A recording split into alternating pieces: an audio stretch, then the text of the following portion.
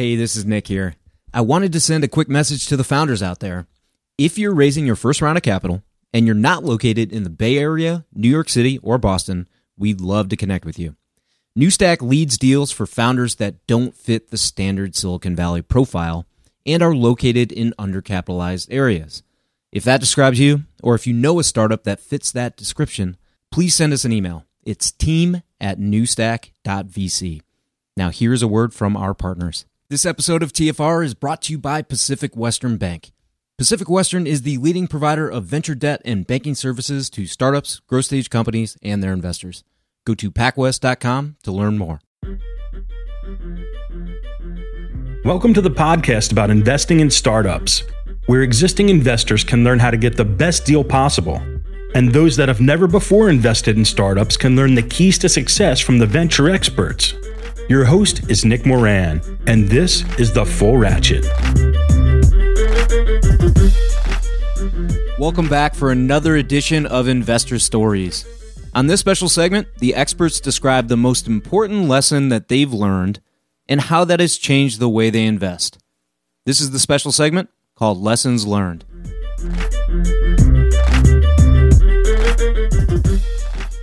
On today's special segment, we have Courtney Reum of M13. Courtney, can you tell us a story highlighting a critical lesson that has changed the way you invest? I think in the last few years especially, I've thought a lot about, just EQ over IQ. I had some personal things happen in my life, some family tragedies that just changed everything. And I think, as I said earlier, I've really come to realize that people don't care what you have to say until they know that you care. And just that one shift, I think a lot of founders, because I've been on both sides of the coin, right? I've been a customer of venture capital. I now have a venture capital fund, everything in between. I think there's just a humanity that's kind of gotten lost sometimes. And, people don't sometimes do what's best for the people at the company. They don't do what's best for, they're thinking about what's best for their returns. And I understand how that happens. But I think in general, I've opened a whole new set of opportunities for us by really just thinking about connecting first and just making sure that, founders and people that we're talking to know that, yeah, we're going to do everything we can to help affect the outcome and impact our portfolio. But, we care first and foremost. And I just think that gets lost in the shuffle a lot.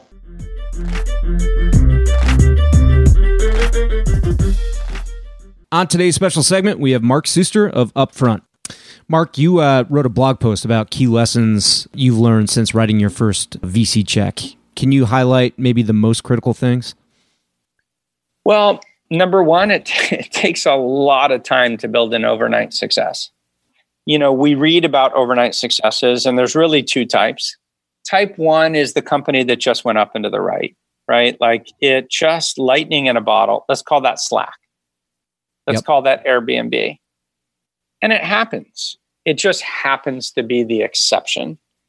And then there's the kind of overnight success where it seems like it was an overnight success, but it was really like 6 years in the trenches of, is this company going to survive? Is this company not going to survive? Mm-hmm. And if you get through that period of time and you have defensible intellectual property with a customer base that values what you built, and you have a good leadership team and you're well capitalized, that's when you accrue disproportionate value. I honestly think most journeys these days are like 8 to 11 years or greater. And we're kind of built in a 3-year cycle. Like, I build a company. If it's not up and to the right, I shut it down and return shareholder money. I just don't think that's the right approach to the market.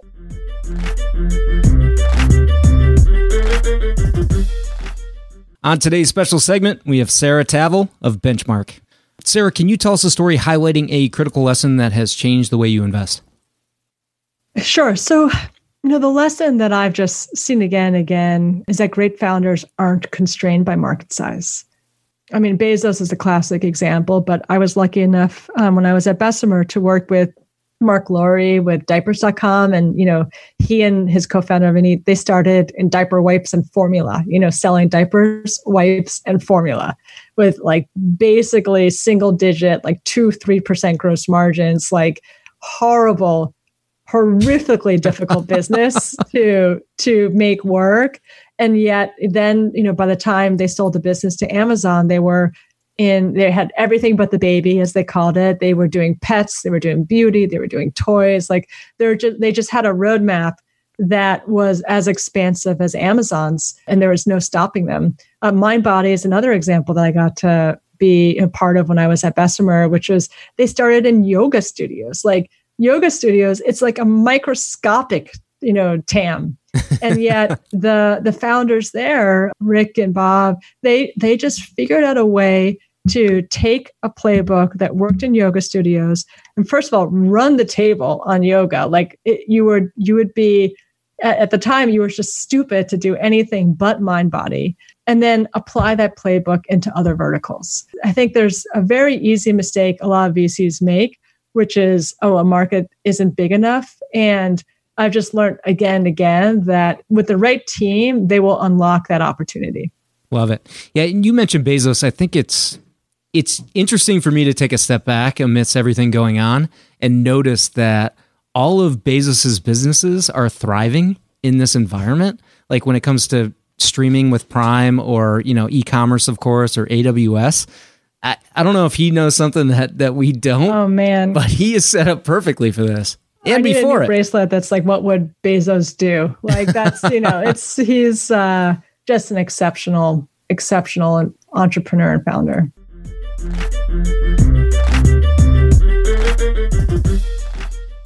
At this point, if you're a VC, you've heard of Carta. You've probably even accepted securities from a portfolio company on the platform. It feels like every new company is using Carta, and there's already 16,000 VC-backed companies on the platform. They also offer tools and services for VCs like fund administration. Carta has an army of fund accountants delivering high-quality service and dedicated teams of engineers, constantly improving the functionality of their user-friendly investor platform with in-app quarterly reporting, real-time fund metrics, LP portals, and more. It's also easy to switch from an existing fund administrator or to augment your in-house team with their service. Learn more about their services at carta.com/investors. And this episode of TFR is brought to you by Pacific Western Bank. Pacific Western specializes in providing financial services to startups, growth stage companies, and their investors, helping to navigate financial obstacles by providing access to funds and expertise. Pacific Western's customized products and team of venture banking specialists provides a banking experience designed specifically with startups and VCs in mind. If you run a tech company or if you invest in tech companies, it's strongly advisable that you build a relationship with the folks at Pacific Western. Go to pacwest.com to learn more.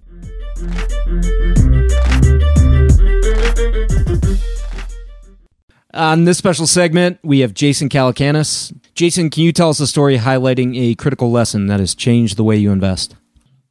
I think the number one lesson for me has been, over the last couple of years, is the humility to understand just how little impact as an investor you have at times. And that sometimes you can have a huge impact. That is true. The nature of having made the calm investment, Alex told me that they were thinking about shutting the company down. He just told me that this year, like 5 years later, if we didn't close the investment, that they thought maybe they were going to move on to another product. Wow. Which was incredible for me and like incredibly meaningful for him to say that. I have no reason to doubt it's true, but if it's not true, kudos. It's a great story. But I think it is true because people didn't want to invest in meditation back then. But I had a big leak in my game early on, which is I could see the clear path to victory for a company. And I made the investment, especially with the video camera company I mentioned or the smoke detector company. In both cases, I was like, I could make this work. I can see the clear path to victory. The founders couldn't get it there. Doesn't mean they're bad founders. Doesn't mean I'm a bad investor. It just meant I was projecting onto them maybe that they were on their journey where I was, having run a couple of companies, and they had to make their mistakes, right? Sure. They had to, it was their cross to bear. It was their crucible. It was their trial by fire. And not everybody makes it through that, right? And it's not always the founder's fault. Sometimes it's the market, right? You're up against big competitors and forces that are greater than you. But I've learned to kind of be at peace with that. And I wasn't at peace with failure in the first half of my, I've only been an investor for like 10 years now, but the first half of it, I was particularly surly and not at peace with losing under any circumstances. And then when you realize, you're defined by your winners, the winners are, hundreds to 1,000x winners, and the losers are 1-to-1 losers, right? You invested 100,000, you lost 100,000. Yep. In this company, you invested 100,000, it turned into 10 million. Like, okay, you don't need to sweat the losers. The losers, the ones that fail, not that the founders are losers, but the losing bets. The losing bets, you've defined the loss, whatever you put in. But for the winning bets, you don't know exactly what they will turn into. The people who were the angels in Google who still own their shares, or the Amazon early investors when it was private who still own their shares, or the Netflix investors, they still don't know what their return is going to be. 5,000, 10,000x, 20,000x. Crazy. I mean, it's crazy. When you have a winner, you have to ride those winners, and you have to not let the act of a failed experiment, the act of a failure as a company get you so tweaked. It's how I was as a poker player. When I first started as a poker player, if I lost a hand I was supposed to win, and you can always tell this, like Brian Koppelman today is on tilt because he didn't lay down kings, and I was just giving him some advice. It's like a public Twitter stream. Brian Koppelman, who the co-creator of The Exceptional Billions, like the best TV show by far on air. Nice. Yeah. And he was just lamenting his kings, not laying down kings. And I'm like, that hand kind of plays itself. Sometimes your aces or kings lose. You still play aces and kings, and you don't worry about it too much. There are other things you can work on in your game other than losing with the second best hand. Yeah, right. And that's what I've tried to do, is try to, and you know what? When you have some outlier wins, it takes the edge off. Do you feel like it causes you to take more ambitious bets? Oh, yeah. I mean, before I got in here, I was debating with the team a couple of companies, and I said, listen, given where we're at, and our fund size, we can make 5 times the number of bets as a normal seed fund. So for every swing at bat they have, we get to take 5. We are obligated to take more risk, right? Y Combinator gets to invest in, it's about a $2 million implied valuation, but they have to run the program, obviously, which is a lot of expense too. But if people are paying $14 million on average for some of these companies, they get to make 7 bets for what people coming to demo day are paying for 1 bet 12 weeks later. Yeah. Of course they're taking more risk. Of course you don't understand their betting strategy. If you played cards with somebody who got to get 7 hands for the price of your pre-flop raise, they got to see 7 flops, you would play 7-9 off, and you'd play 5-6 suited, and you'd play ace-2. You would play these non-premium hands because you could, right? Sure. So because of the way you architect your game that you're playing, whether it's a late-stage investor like Masayoshi-san or the world's greatest investors like Bill Gurley, who's pretty much the GOAT, and Sequoia, the GOAT firm, the GOAT individual, the GOAT firm, Bill Gurley. Yeah, Benchmark Capital. Yeah. And Benchmark. Like, they can play the game because they're Bill Gurley or because they're Sequoia. I have to play the game I have in front of me as Jason Calacanis with 1,000 podcast episodes and a lot of young founders who listen to me in high school, who listen to me when they're in college, and they just want to, when they get off the plane here, hang out and have a burger with me. Because every Thursday I have burgers with 20 founders. Nobody knows that secret weapon. But I do that. I buy burgers for 20 founders every Thursday. Nobody knows that. But I'm out there doing it. I talk to every one of them, and I give each one my undivided attention. I take 3 hours to eat those burgers. You work and I do harder it every than anybody. week. And well, if you consider it work, right? Like LeBron James consider playing basketball work, or is it joy? What I consider, what I do, a kid from Brooklyn who, dad was an entrepreneur. I'm out here doing this for legacy now. Like, I'm out here hanging out with founders who are trying to change the world. It's my privilege. Mm-hmm. My privilege to buy the burgers. My privilege to sit there and hear your vision. So if you're a founder, jason@calacanis.com, hit me up.